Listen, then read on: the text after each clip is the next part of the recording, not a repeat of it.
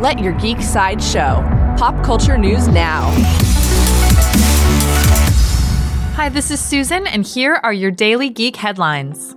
For fans of Stephen King, Paramount Pictures has released a new official trailer for the upcoming supernatural horror film Pet Sematary. This new trailer reveals a major plot change from Stephen King's original novel, teasing demonic horror like never before.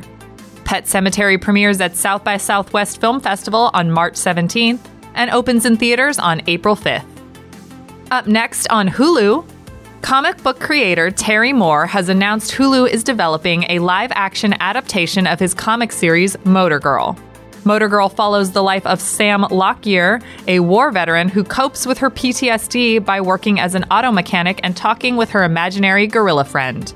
Moore will write the script for the series pilot for the streaming service. New in comic book television, according to Deadline, Fox is developing a live-action adaptation of the Boom Studios comic series Talent.